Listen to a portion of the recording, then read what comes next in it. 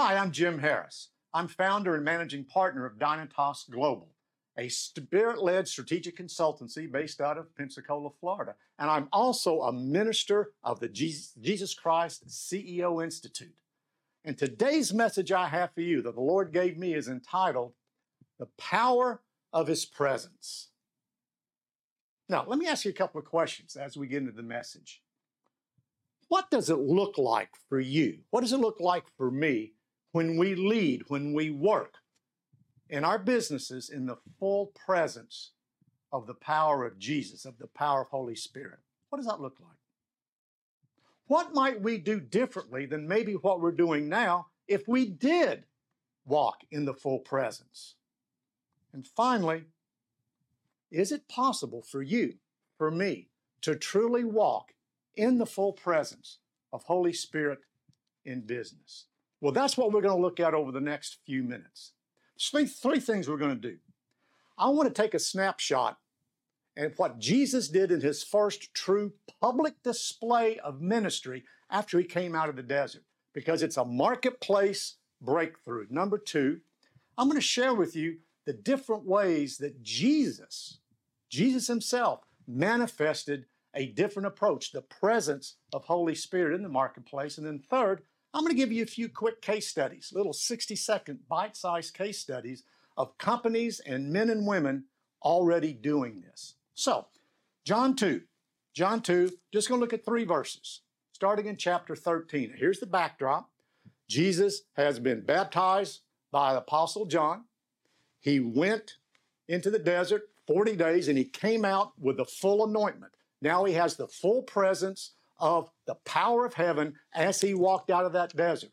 Went to Capernaum, went to a wedding, did a small miracle compared to what he would do later. A few people saw it, started recruiting some fishermen, and now he's going into Jerusalem. Let's pick up on John 2:13. Remember that he's just now in his full anointment of his assignment.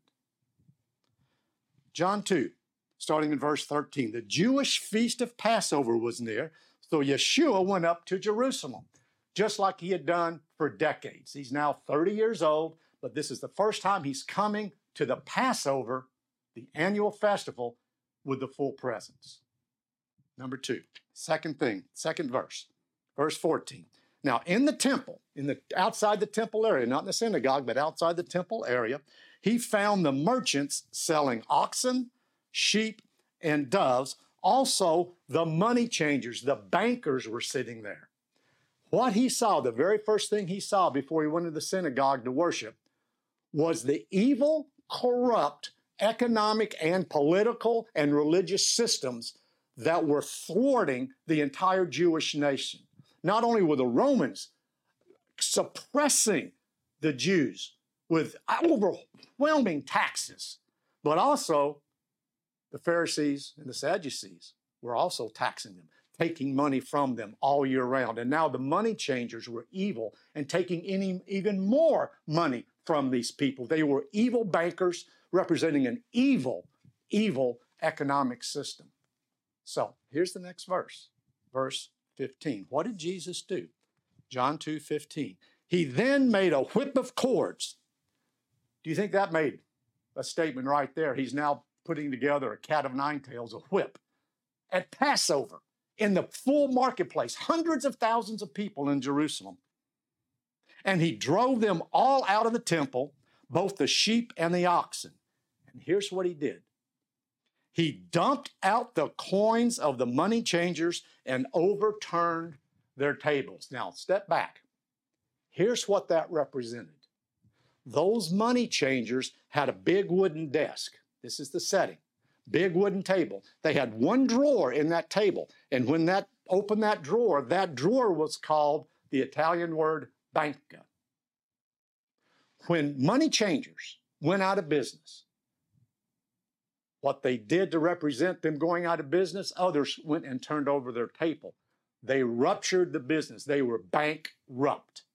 The very first thing Jesus did in the full presence of Holy Spirit was go directly in the marketplace and transform. We're doing business a new way. We're doing business a different way. That was his first fully public statement in the marketplace to the economic system.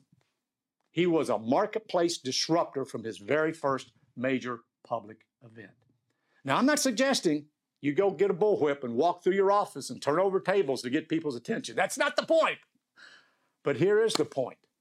When Jesus saw what was happening in the marketplace all around him, and when he heard from heaven, he only did what the Father told him to do. He only said what the Father told him to say through the Holy Spirit channel, if you will, of dialing into Holy Spirit and having Holy Spirit tell him what the Father wanted done. His very first public act was a massive marketplace disruption.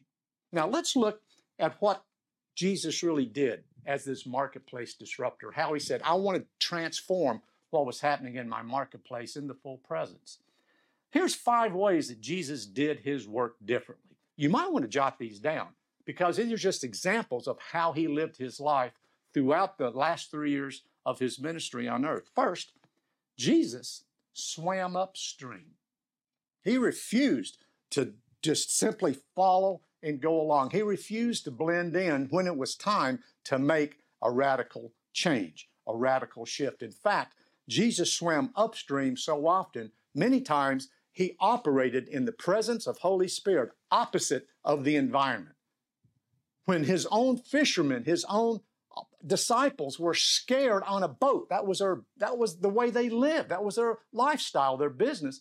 And they were afraid of a storm. He was in the opposite spirit. He was sleeping and he calmed the storm. So Jesus often swam upstream. Is there something in your marketplace? Maybe it's time for you and your business to consider swimming against the flow. That's exactly what Sam Walton did when he founded Walmart. He was interviewed and said, why are you going into the small towns? Everybody else is going to the big cities. He said, if everybody's going in one direction, there's great opportunity in the other. A second way that Jesus did his work differently was that he refused to patch old systems. We all know the story in Mark 2:22. You do not put new wine in old wineskins because it ruins the wine and the wineskin can't handle it. It might be time for you to step back, just like Jesus did. He saw a system, but he refused to patch it. He wasn't just putting Band-Aids on something that needed to be radically transformed. So, he refused to patch old systems. Perhaps it's time for you to think about that in your own business, the way you're doing things. Instead of patching old, maybe it's time, number 3, what Jesus did, to drive real change, not moderate, not incremental change. Sometimes that's exactly right. That's what quality improvement is. Many times quality improvement is just simply 1%, 2% at a time. That's perfectly acceptable. But there are times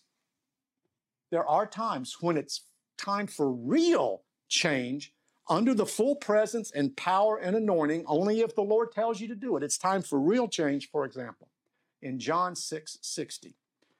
After he told his disciples, now it's time, and what we're going to do now, this is what you're called to do, is to eat my flesh and drink my blood. His disciples in John 6:60 said, whew, Rabbi, this teaching is hard. Sometimes it's time for us in our businesses, under the full presence, to do the hard thing, to go ahead and drive and be willing and ready to drive real change. That's the third way Jesus did business differently. First was swimming upstream. Second, he refused to patch old systems. And third, he drove real change. Here's 2 more for you to reflect on. As we say, Salah, just reflect and meditate. The fourth way Jesus did business differently is that he embraced unconventional approaches. Unconventional and unconditional approaches. In fact, in Luke 9, when he was sending out the 10 disciples, he said, take no food, take no money, take no sandals, take no clothes, take nothing with you and go. The very next chapter in Luke 10, he sent out the 72 and said the same thing. Take no money, take no extra sandals, and in our case, don't take any extra clothes or underwear or socks. You just go. That was a pretty unconventional approach. Now, I've flown here to Southern California to tape right here Holy Spirit Television Network. And if my advisors said, don't take any clothes, don't take any bags, don't take any money, don't take anything, I would have thought they're crazy. But That's what Jesus took, an unconventional approach to prove this, that under his presence and their anointing, they can do all things. And finally, number 5, one of the ways that Jesus did business differently is that he invented the future instead of just simply redefining the past. He did not want to just redefine what had already been done. In fact, he wanted to invent the future. Luke 22:30 is very specific when he was telling his disciples, I'm presenting to you a better covenant. A better covenant. This is what we're doing from now on. The old covenant was magnificent, but here is a better covenant of my blood, which is poured out for you. Those are 5 ways that Jesus did business differently in the full presence and power of Holy Spirit, the presence of heaven. Now, what are some examples of companies doing that right now? You may be saying, well, that's a little bit too much for me. I'm not sure I'm ready to do that. Well, yes, you are. In just a minute, I'll share with you why. Here's some examples of companies that I know, that I've worked with myself, still working with many of these companies, that they are redefining their marketplace because they are living in the full presence and the power of Holy Spirit through them and through their business. Example, one international tax and accounting firm. And what they do at this firm, they're redefining what accounting and tax management looks like for clients. They have an approach that they call generosity pricing.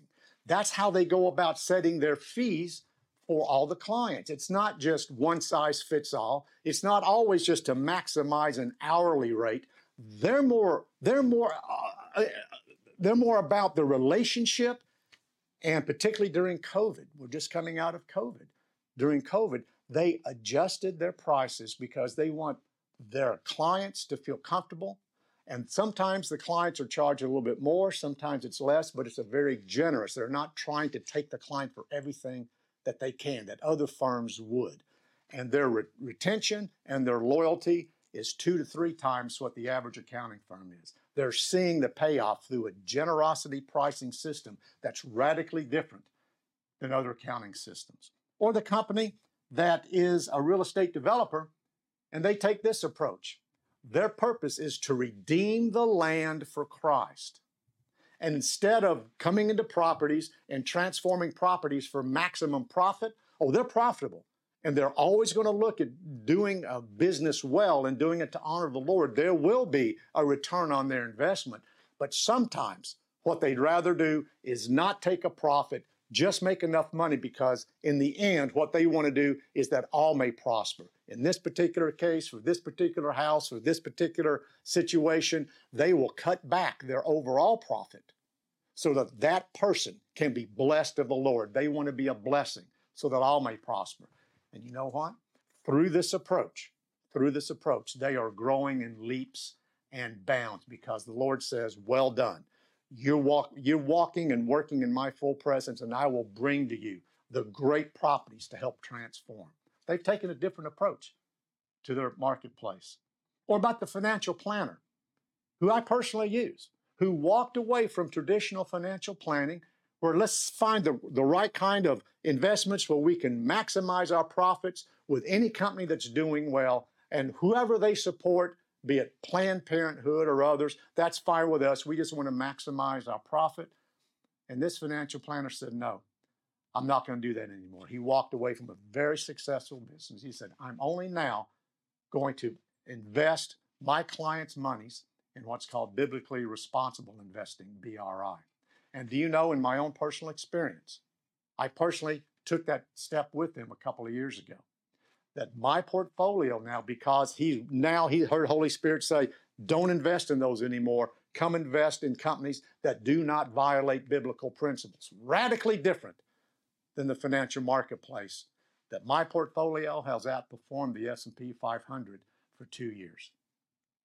I believe he's running a blessed business because he refused to patch an old system. He is redefining what it means to be a financial planner. Or about the law firm, the national law firm that focuses on family law, but they take a different approach. Instead of focusing on family law, with let's make this divorce as painful as we can. Let's split these families. Let's drag this kid and put this kid over here where the kid may not belong. Their approach is no. We want to restore the families. We want to find good Christian-based homes for these children. Their approach is radically different than most law firms, in fact, almost all, because they want to restore, not tear apart. That's what this man's anointment is. He is really swimming upstream in terms of what most law firms want to do. And his firm is very successful. Lawyers are being attracted to that all over the country. And we know that this will soon be a huge national firm that brings heaven to earth through family restoration instead of tearing them apart. These are just a few examples of some men and women already working in the full presence in their business, through their business. And many of them have employees that are not believers, but they are also being blessed, and they're seeing the blessing of the Lord in what they do every day and how they grow, and also how the environment, the atmosphere of that business is so profoundly different than others. So, what's available in the workplace? What does it look like? What's available to you if you decide to fully work in the presence of Holy Spirit in your sphere of influence? Here's just a few things that are available. How about this? Purpose, provision, innovation, creativity, transformation, reconciliation, destiny, vision, truth, wisdom, knowledge, discernment, faith, love, joy, peace, patience, goodness, kindness, gentleness, thoughtfulness, self-control. All of this and so much more is available to you as a businessman, as a businesswoman, as a leader, when you say, yes, I'm going to take this step. I want to be just like Jesus. I want to work in the full presence of the Holy Spirit power in my marketplace. Can you do it? Yes, you can.